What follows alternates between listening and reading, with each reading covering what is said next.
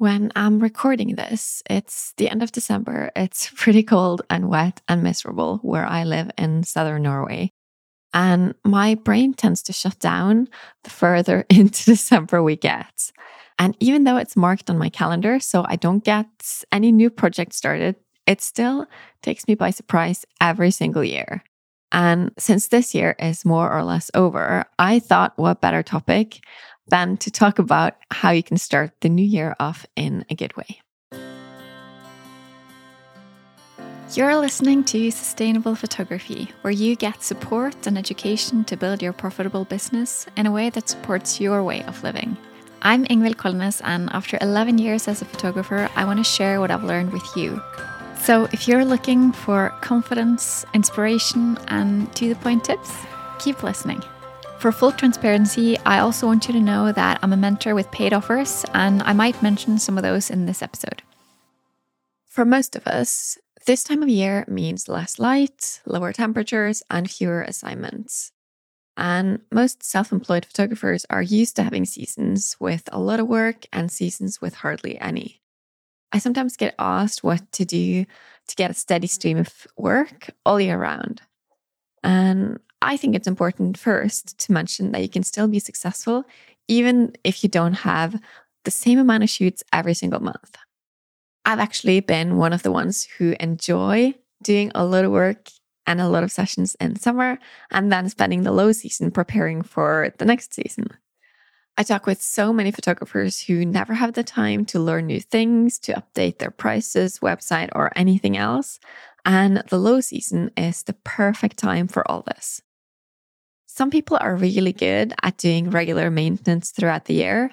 Others, I think maybe most, are not, which means that now is the perfect time to check your goals and plans for the year that's coming. And when you're planning out your year, be sure that you think about what you want to happen this year. Because if you don't, then you might just float along and not really feel like you're getting to where you want to be. You can go check out episode 55 if you want more content about planning your year. But what I will say is that you should write down your goals and what you want to achieve.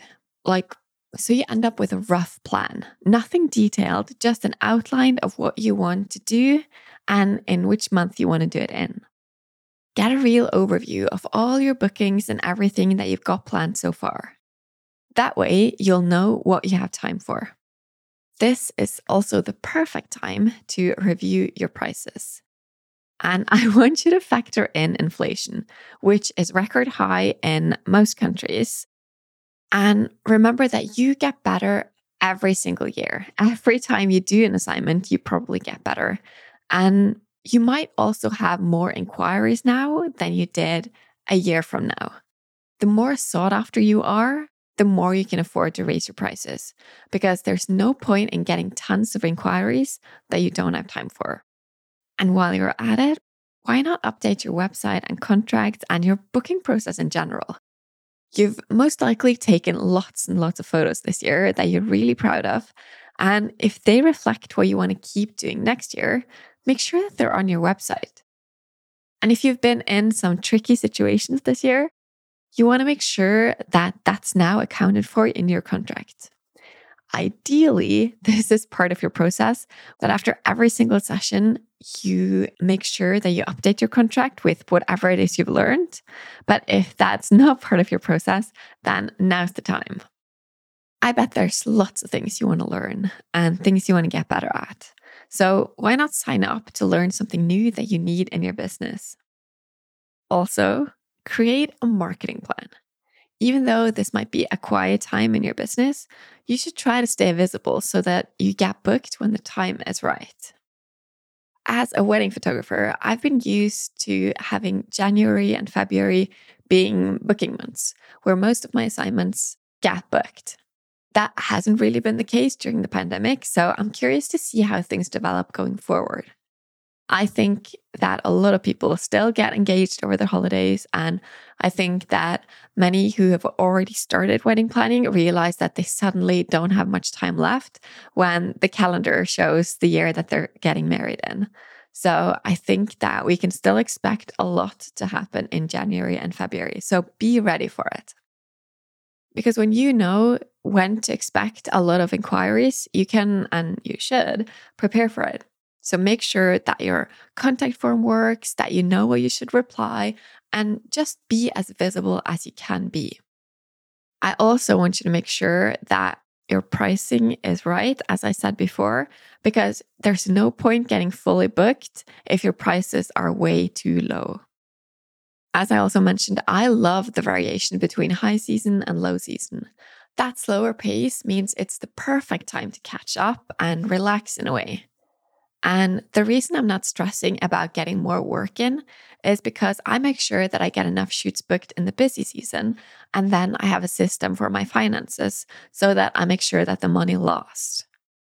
I teach this in my mentor program. I have a power hour where this is the topic, and you can also listen to episode 7 if you want to hear more about it.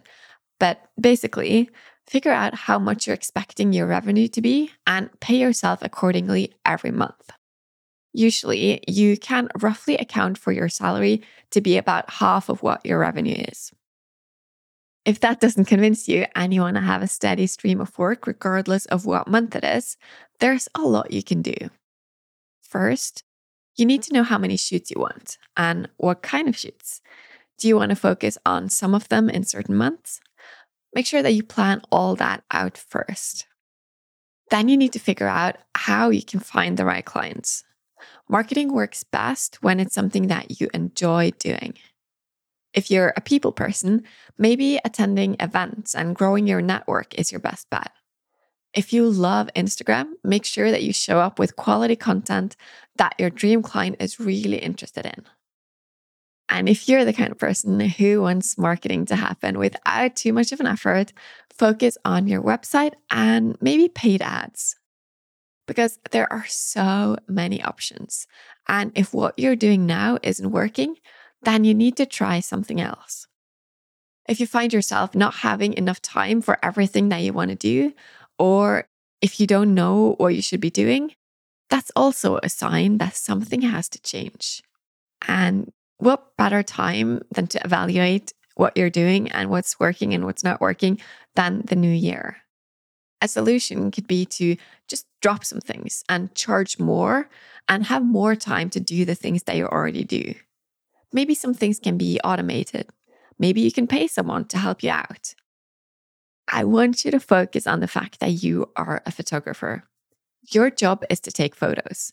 Someone else can help with accounting and web design and maintenance and emailing and invoicing and editing, album design, house cleaning, and whatever else. You don't have to do it all. And you'll most likely find that you'll do a better job if you focus on the things that you do best. Good luck, and I'll see you in the new year. Thanks for listening to Sustainable Photography.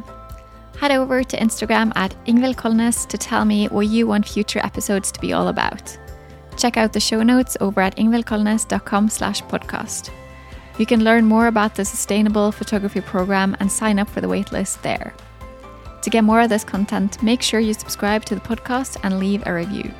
Your support makes all the difference. Talk soon.